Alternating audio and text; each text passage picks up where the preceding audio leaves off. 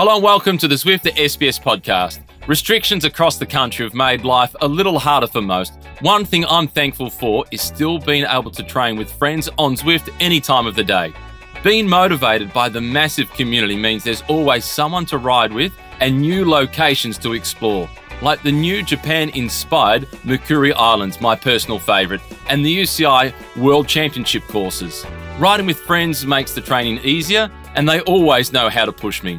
Visit Zwift.com and I'll see you on there soon. Ride on. Bonjour, buenas tardes, and welcome to the Zwift Cycling Central podcast. Before we start, let me remind you that you can download, stream, and of course subscribe to this podcast on our website, sbs.com.au/cycling central, and you can also log a ride with our friends at Zwift. Joining me, and before we introduce Dave Mackenzie, it's Gracie Elvin. She's with us. How are you, Gracie? Buenas. I'm going well, thanks. How are you guys? Very good, very good. And of course, Dave Mackenzie is with us as well. I'm pretty good. Hello to you. Hello, Gracie. Now, Matty Keenan said last night, he watched the pod yesterday. Did he? He said, I cried too. Yeah. So I wasn't the only one.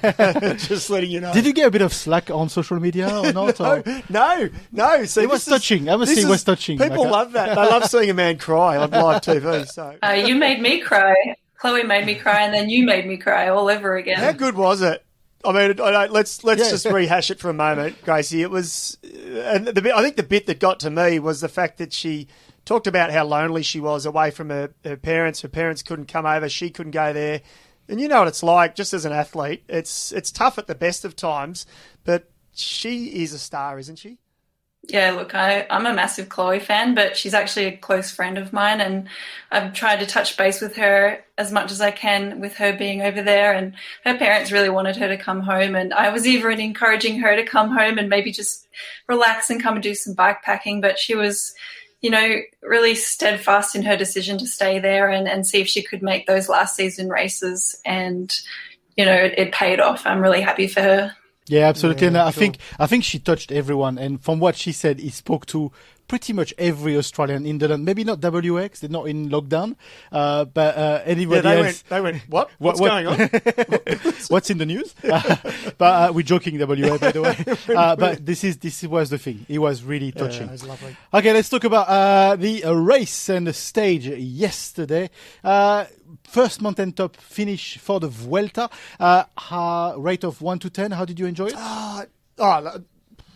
10. 10? I think so. And I think what was great about it was that the Giro d'Italia had a 50% strike rate of breakaways surviving or more. I think the Tour de France had almost a 50%, which is hard to believe, but they did. The trend continued overnight with the Vuelta. The break they went early.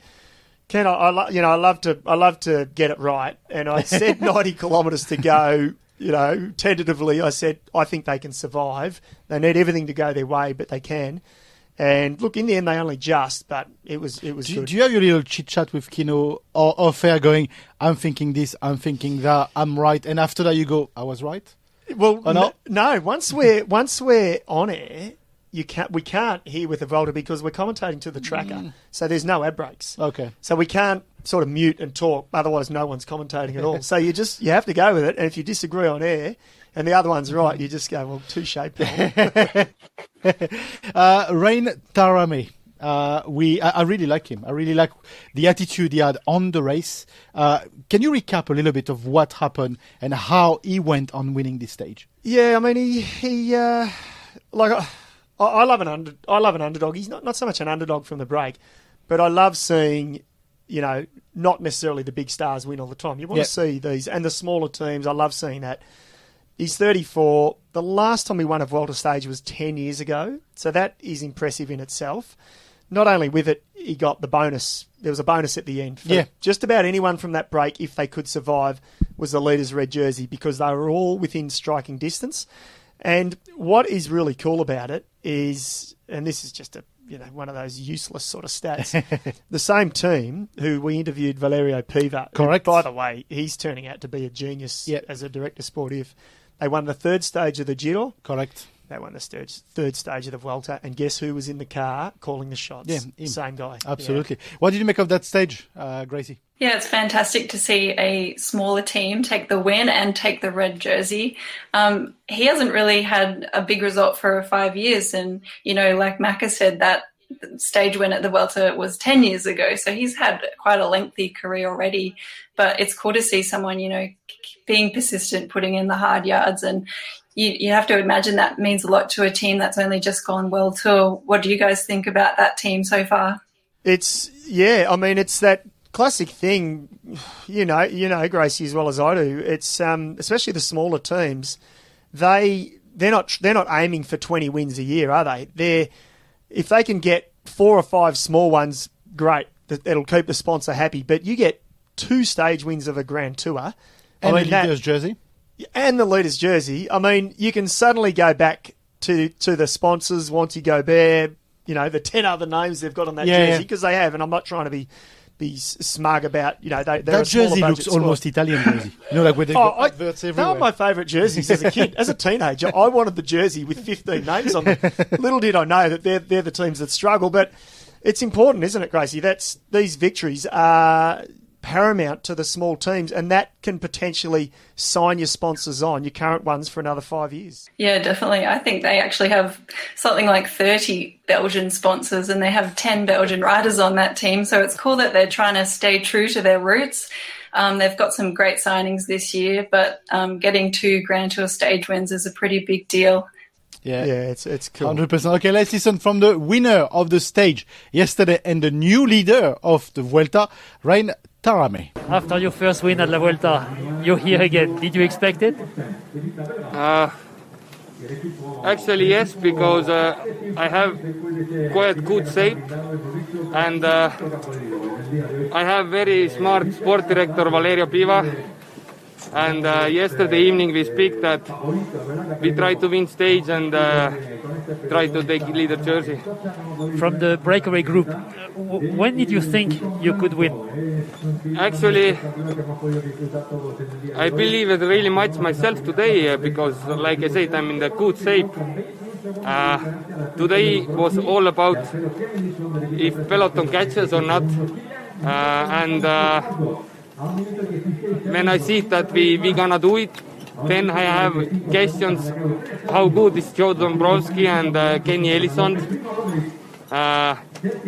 But all others, they was really good riders, but Kenny and Joe, I know they are really big qualities, so I don't know if I can beat them, but I believe it because I already did it many times. So when I win stage in Giro, Joey was third.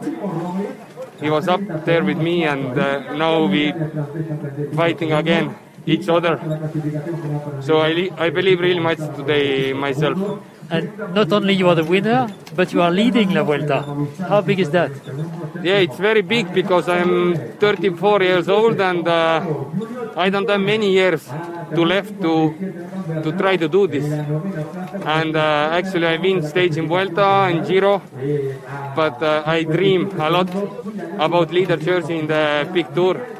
At least for some days enjoy and feel how it's gonna be. I was so close in Giro this year when actually Joe Dombrowski won the stage, but it was hard stage, and in Giro I was quite empty at the end, but today I did it. I'm very, very happy. Very well done. Thank you. And so he can be very happy. There's a lot to unpack from this interview because I wanted to play the whole interview. Normally we sort of chop some of the comments, but this is important in so many points. Yeah, and there's a few real elements to it. One totally interesting one is the fact that when Taaramäe won his let me get this right, his Giro stage win, Dombrowski was third. He was second to him overnight. Yeah, correct. Yeah. We're talking a 5-year gap. Yeah. He's now won 3 stage wins.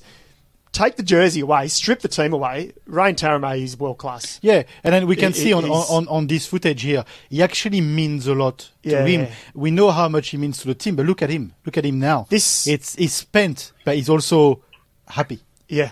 Look at this. Like, how many riders, how many riders win 3 Grand Tour stage wins? I know we talk about Caleb Ewan and these athletes that are multiples, but Gracie, again, it's rare, really, for most mere mortals, professional cyclists, men or women. You get 1 or 2 victories, big ones in your career, anywhere in the world, you've succeeded. Rain Taaramäe's won 3 Grand Tour stages now, and he's got the leader's jersey. That tops out his career, if nothing else. Yeah, that is really impressive, and not that many people get to do it at that Grand Tour level.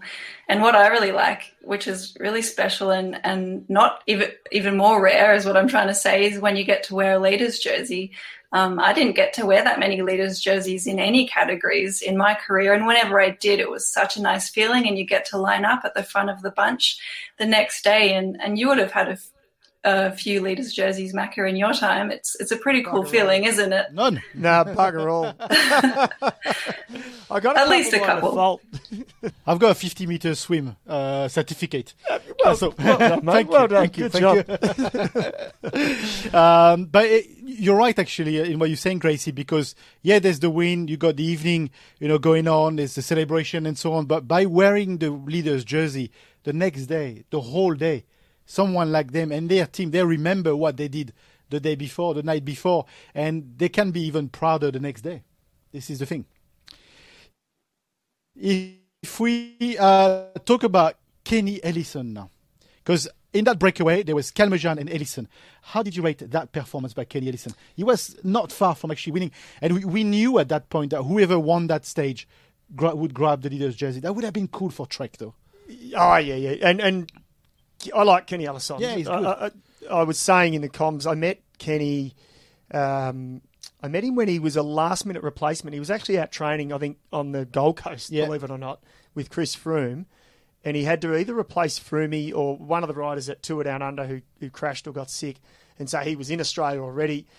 So I met him in Australia over that 2-month period, and he raced the Sun Tour. He's a bubbly, happy... He seems that way to me anyway, a really friendly sort of guy. What I find funny, though, is you Googled him and you said, when you Google Kenny Ellison, the first thing that drops up in the menu is Kenny Ellison's size. Because we think he's tiny. But in reality, he's tiny. But in reality, he's 1.69 meters, so he's not that tiny. He's shorter than me, thank God. But he's not the shortest of the peloton, actually. And his weight, what is he? 52 kilograms. 52 kilograms. For a guy, a climber or non, that's actually pretty damn light. But it's funny that in Google, people go, how small is this guy? How small is this guy? They're sitting there watching the race. How tall do you reckon he is? Or how short he is? Anyway, let's listen from Kenny Ellison. Kenny, a brutal effort, but a great effort. Yeah, I spoke with Greggy and Popo like 2 days ago. I was keen to try to go for this stage because early on there were possibilities GC team try to give the jersey away, or at least not controlling for 200k, and when they told me Edwin, I was like, maybe the GC team don't want to kill them there. And I wanted to try to go for the win, but today I found somebody stronger. It was a very, very tough climb at the finish. Yeah, it did. It was also all the headwind. The breakaway cooperated pretty well, but it was still hard with the headwind. But third place, again, third place. But we will try to win a stage here for sure. Today I had the opportunity to do it because we have also like Blondie, one strong team to back up Chico, so then we will have more chance, I think.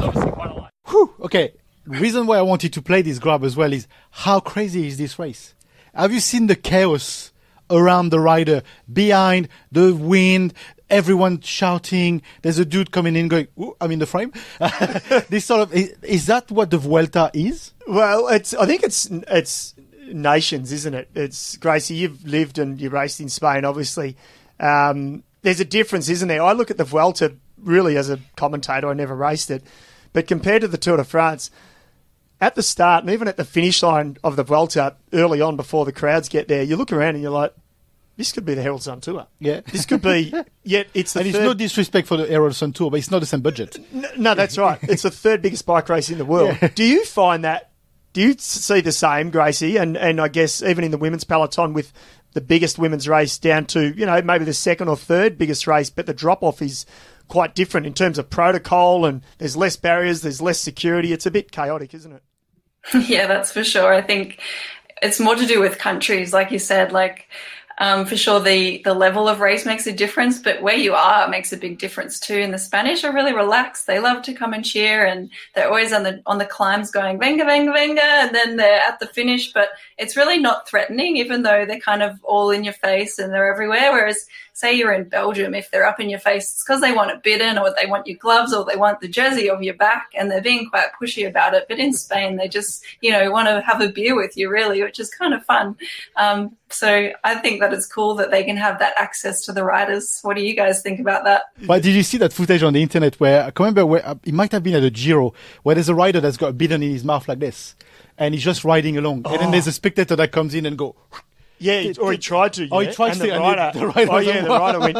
You're spot on though. In Belgium and northern France. Sorry, mate. I'm throwing you under I'm from this. Paris. I'm not from the northern France. They want to get your photo as an athlete. They want to get your photo because they do the postcards. Yeah, and they box them up, and it's like, I mean, they're part of the reason why our sport exists and why our sport survives. So I'm not criticising, but it's such a different feel. And even Spain, Gracie, to Italy. Italy's more, they're more intense, more full on, fast all the time. Where the Spanish, they talk fast, but in actual fact, they're just laid back and chilled, aren't they? Yeah, that's right. They're very chilled. They'll talk a million miles at you, but there's never really any hurry, and they'll get there when they get there, and they'll pack up when they pack up. Do you know who was chill as well yesterday? And that's a bit bizarre. Primož Roglič. After the stage, he got rid of that red jersey, and you can't. I mean, let's play the interview and we'll chat about it, because you can't tell me he's not happy to have lost or gave that red jersey away. Let's listen to Primož Roglič.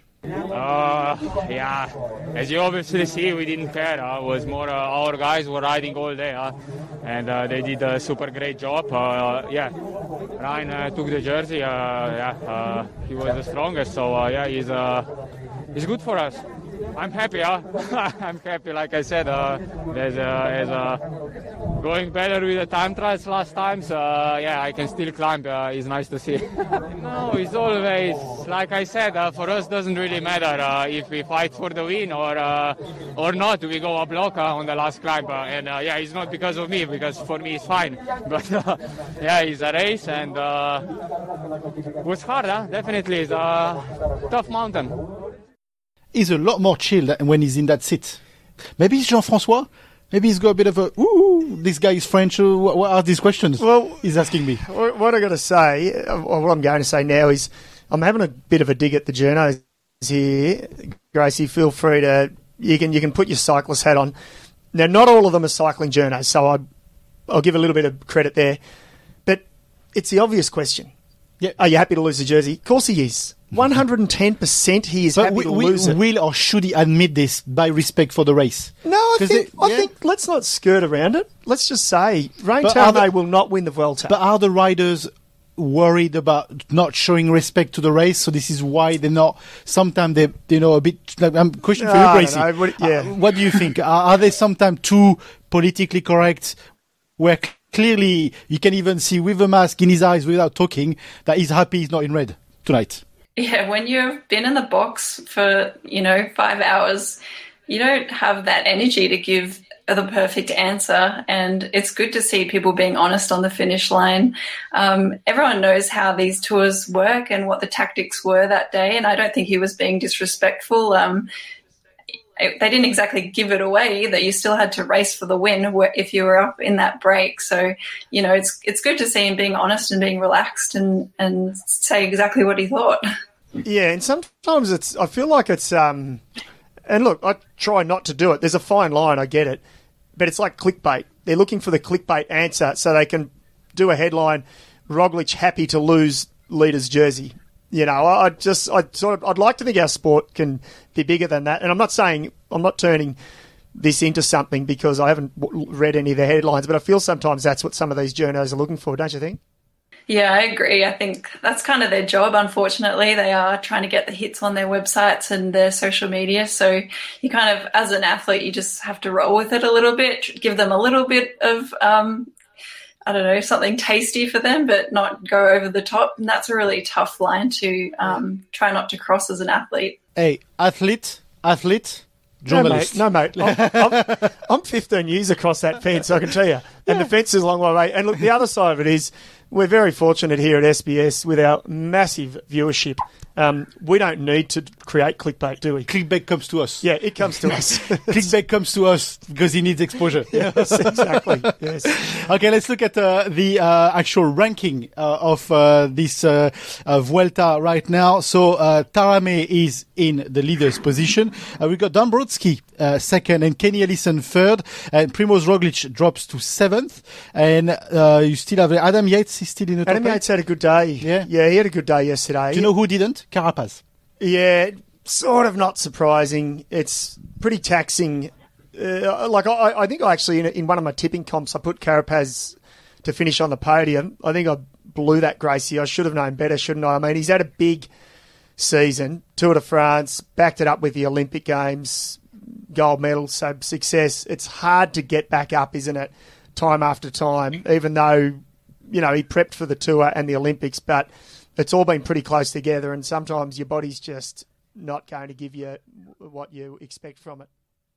Yeah, look, I don't think there's many people that can back up with such big events. It's not surprising, and I don't think it's going to damage his credibility at all. I think he's going to be still a great support for Bernal and Yates.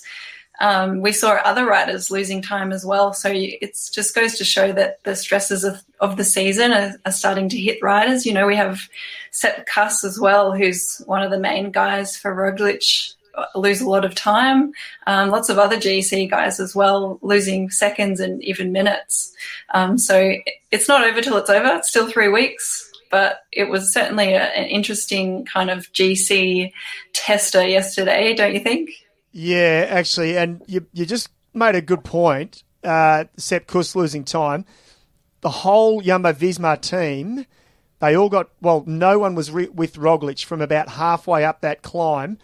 Do you think that is just a little warning sign? I think Roglic has got good form, but do you think it's a warning sign for him and the team that maybe they just haven't got the troops to support him, you know, as they've done in the past in the big mountains?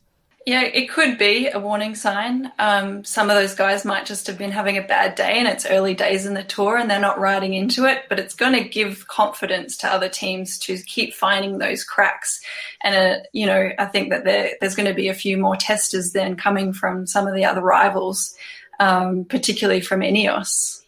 Yeah, that's absolutely true. Let's look at the jerseys of this race so far. So Taaramäe is in red, Philipsen is in green, Ellison's got a polka dot, and Bernal is the young rider, best young rider of the race. It's hard to believe he's still a young rider, which is weird, but it's just he won the Tour de France 2 years ago. He won the Giro d'Italia this year. Yeah. He's in 11th place, by the way, so he lost no time. Yeah. He's on time as he has been since the beginning. Yeah. It's an interesting.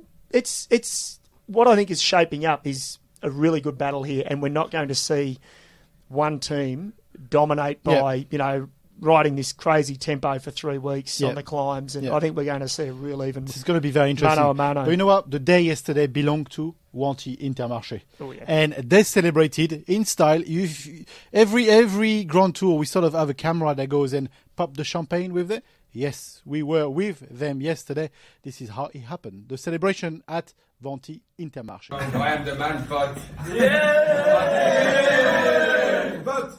You can have the legs, but if you don't have a good team who prepare you for this, it's not only last month trainings or 3 month trainings, or it's all the years, good training, good emotions, and actually I felt it. I'm really ready for this.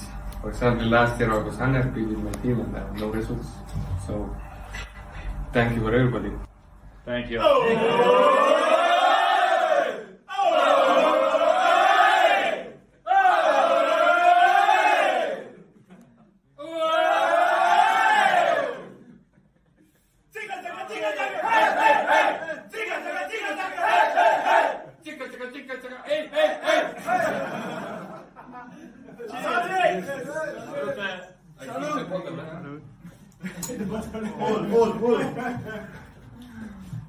Tomorrow we do the job for you. Don't think that.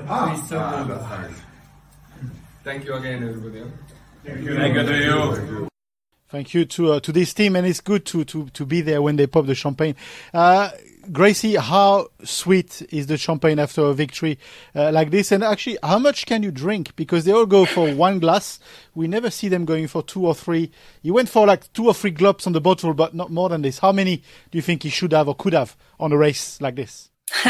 Yeah, good question. Usually you only pop one bottle for the celebratory, the cheers and the speech and all that, but sometimes you have good staff that have a few bottles stashed away in the team bus fridge. So it really depends how big a drinkers the team really are.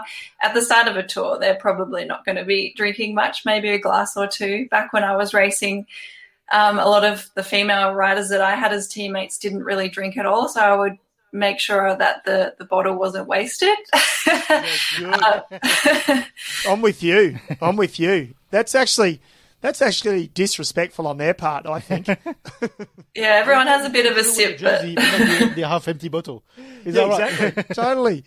Like, got to drink it. I mean, especially if it's good, if it's high quality. And knowing Jerry Ryan, he never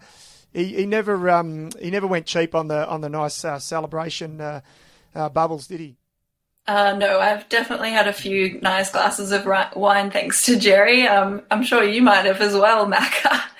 I've bandwagon and hopped at the start of the winery tour in Mitchelton. Of course, he owns the Mitchelton winery.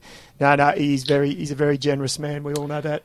Let's look at the stage tonight. Yep. It's one for the sprinters. Question for both of you, actually. Is that regular in a Vuelta to have mountain stage or sprinter stage, mountain stage, sprinter stage? Like they are spreading them in Tour de France, they're more by blocks. Yeah. Having said this, I think this year we had a few the tour like this. Changing, and yeah, from my opinion, 100%, it's classic Vuelta. I think I don't know if it's always been this way, but from the years I've covered it and watched it more closely, it's anything goes, isn't it, Gracie? And this is why we sort of love the third Grand Tour of the year, because it's sort of chaos. Yeah, that's right. There doesn't seem to be too much of a plot to the Vuelta this year. I tried to do my own little notes and it just looks like a mess. I can't make sense of it. So I'm kind of just going stage by stage. And I think that's how a lot of the guys treat it too. They see them as one-day races back to back, especially with the teams coming in for stage wins rather than for GC. So, yeah, I think there's going to be quite a lot of winners in this year's tour, which is going to be cool to watch. Yeah, absolutely. So this is the stage tonight on SBS Viceland and on the Tour Tracker, of course. We're going from El Burgo de Osma to Molina de Aragon. I hope you like my accent. I like it. Yeah, I've been not bad for a revising Frenchman. 163 kilometers and 900 meters. Sprinters, Michael Matthews all over? 100% sprinters. There's a little kicker at the finish. Gracie, I reckon it's got Michael written all over it, just because, it's up his alley, but 2, he's got good form, 400 metres, the last 400 metres at 5%. Is it enough for Michael, as in is it hard enough for him, or do you think he needs it to be a bit harder?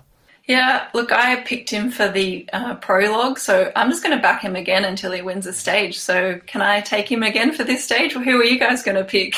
I've picked him in my tipping comp, but you can have him between us. I've got a quick question here. This intermediate sprint, which is more or less a little bit more than halfway through the stage, how significant would this be? I don't think Michael will go for that. He's like, and I'm not trying to be negative, but do you think Michael wants to finish the Vuelta, or he's down to finish it? Or do you think he's here to just try and jag a couple of stages in the first 10 days? Yeah, I think he's looking for stage wins here rather than any kind of jersey, unlike the Tour. I'd say he's looking towards Worlds prep. I think in Flanders it can be suited to him. So I think he's just going to look after himself and pull out when he starts to feel that heavy fatigue creeping in. You're spot on. Good point on this. Yeah, it's true, because the Worlds is actually... Yeah, I forgot about that. The Worlds is up his alley. And will Alaphilippe defend the Worlds? Is he a contender to defend his jersey in Flanders? I don't know. Or you don't want to have that chat with me right now? Mate. It's too hard. Have you really? Do you know how he's trying to see where Alaphilippe lives so he can buy a place in the same village? I know where he lives now. I actually know the street. It's a little bit tricky. You know, we talk about those fans up north where they heckle you and sort of you can't even get out of your team car because they're tapping on the window. They want to get it. Yeah, probably somewhere like this. Anyways, it was a pleasure. Stage 4 on tonight. Any other news? There's stuff we should be talking about. Yes, Gracie, I think we're going to chat about some stuff, and it's important because I knew you were involved, but you're one of the founding members of the Cyclists Alliance, which is I guess for lack of a better term, a riders' union for female cyclists. What can you tell us? What's the latest with the Cyclists Alliance? Yeah, we set up the Cyclist Alliance back in 2017 just with myself and 2 other ex-riders in the hope that we could provide support as an independent cycling union just for women's cycling, because being part of the men's union didn't feel like it would really handle the problems of women's cycling. And we took a few surveys and we had like 200 riders respond to the first couple of surveys. And every year we do another survey just to capture kind of the story of women's cycling and see what changes. We've done a few already this year, and the latest results were about the legal and ethics side of things. And it's still interesting to see that about 80% of riders don't get any legal or contractual advice, and they don't have a manager. So in men's cycling, I'd say most riders have a manager and they have someone to look over their contracts and sponsorship deals for them. But in women's cycling, they just have to do it themselves. Macca, did you have an agent when you were a rider? You know what? I'm embarrassed. It's a good question. I'm embarrassed to say I didn't, and I got one when it was too late because my team went bust at the beginning of the year. Basically, the money didn't exist. It was all sort of a pyramid scheme, and I suddenly got jolted. It hit me in the face that I needed, I needed a manager, and I had managers call me. I was sort of fortunate to a degree. It was the year before I'd actually won a stage in the Giro, so I'd had my best season. So I had a little bit of interest, but different era, completely different era. I mean, the other part though, Gracie, which we've discussed this on the show previously, and I think we need to make this point. There's a Cyclists Alliance, and correct me if I'm wrong, but there's also a CPA for women that is set up now. But it's effectively been set up by the UCI. That's correct, isn't it? Yeah, it's a strange setup with the CPA. It was just for men's cycling for many years, and it was representing countries. So you didn't become an individual member. You were kind of an automatic member if you were part of the bigger countries. So Australia wasn't actually part of the CPA for a long time. And then as we started with the Cyclist Alliance, they just decided to have a women's arm as well. So we definitely didn't want to partake in a popularity competition. We wanted to keep supporting the riders. We've tried to seek out being officially recognised by the UCI as the only female union, but they have refused over many years. So we just keep doing the work, and we want to complement what the CPA and the UCI are doing rather than fight against them, because ultimately we're all in this together and we want to make women's cycling a bigger, better and safer sport. And, I'll be the bad cop here, but let's remind everyone, and again, Gracie, I'm sure you're more over this than I am, or Christoph is as well, but the CPA's address is in the same town, which is a pretty small town in Switzerland. Which is a village. It's not even a town, it's a village. I have been to that village, and it is small. So, yes, it is interesting that they probably have lunch together quite regularly. Yeah, exactly. So I'm sick of the fact that we hide behind, or it's like, let's not tippy-toe around this. I think it's time we knock down the wall. And I'd say it because I've tried to keep up with the Cyclists Alliance and see what they're doing. And I think they're doing some great stuff. And, we know, it goes without saying, women's pro peloton have needed more support than the men's. By the way, the men's CPA, I reckon, do a lousy job. That's my opinion. I'm not sure if that's anyone else's. Yeah. I don't think they do enough support, so there's more can be done there. When do you think that when do you think, if and when, or maybe not, the UCI will recognise the Cyclists Alliance? Probably never. That doesn't take away from the work that we do, and they do take a lot of our survey results for their own documentation and policy changes. So they actually use us quite a lot, which is interesting.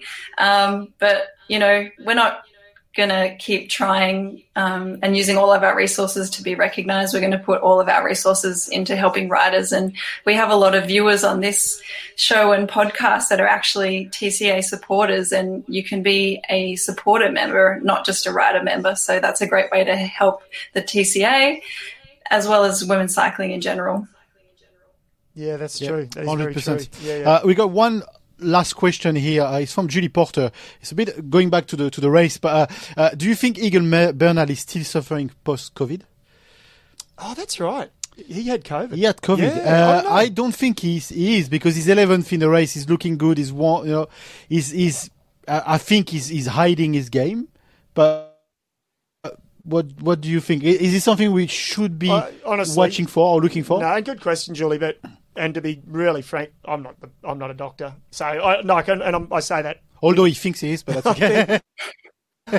Like Christoph said, he's 11th overall, day 3. He's looking pretty good to me. Yeah, everyone's kind of struggling with COVID in completely different ways. We saw Chloe taking 4 or 5 months out, and some riders just having the flu and coming back within a few weeks. So, it's just something that you can't even speculate, I don't think. Yeah, I agree. And I'm sure even the riders don't know themselves. Even Bernal doesn't know himself. Well, on that level. Chloe said in that interview, she said I was physically quite fine. She was obviously a little bit sick, but she said physically I wasn't that bad. But she was told to have, because I think with Chloe, Gracie, I don't think initially they sort of went, you're going to have 4 months off. It was sort of like, okay, let's have a month. And then it just sort of prolonged, didn't it? It wasn't planned. It just sort of happened. Yeah, a lot of people are getting different symptoms, and one of the symptoms and one of the most dangerous things that's happening to some people is that inflammation of the heart lining, getting myocarditis, and that was something that they were monitoring with Chloe and a few other people that I've heard of this year, and that's really serious, and you can't come back too quickly. But you can come back if you've only had flu symptoms and your ECGs are coming back normal. So the good doctors and the good teams are doing a proper monitoring of all kind of parameters. And it's good to see teams like Trek taking it seriously and actually pulling back Chloe, who didn't feel that bad physically, but making sure that she was looking after her body for the long-term benefits. Absolutely. Pay off. We've opened with Chloe Hodgkin, and we're closing this program with Chloe Hodgkin. Thank you for joining us, Gracie. Yeah, thanks, guys. Nice to be here again. And thank you, Micah, for joining us. Pleasure. What time are you on here too? I'm pretty sure it's 10:40. 10:40 on the tracker. I'm getting in before 10:40, but I'm pretty I hope you are. Thank you for joining in. Thank you. This was the Zwift Cycling Central podcast. Before we go, let me remind you that you can download, stream, or subscribe to this podcast on our website, sbs.com.au/cycling central, or you can log a ride with our friends at Zwift. Next episode of the Vuelta podcast is, of course, tomorrow on the social media. You are watching us now or on the podcast 5:30 on SBS Facebook. See you then.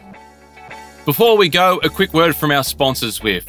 Over the winter, all my motivation comes from taking on their athlete workouts. My favourite is Mathieu van der Poel. Fun is going full gas as he helps build your anaerobic capacity. These training plans have helped me find my best. There are workouts from Geraint Thomas and Anna van der Breggen, so every aspect of your riding can be tested, ready for summer. All you need is a bike, trainer and the Zwift app. Visit Zwift.com and I'll see you on there soon. Ride on.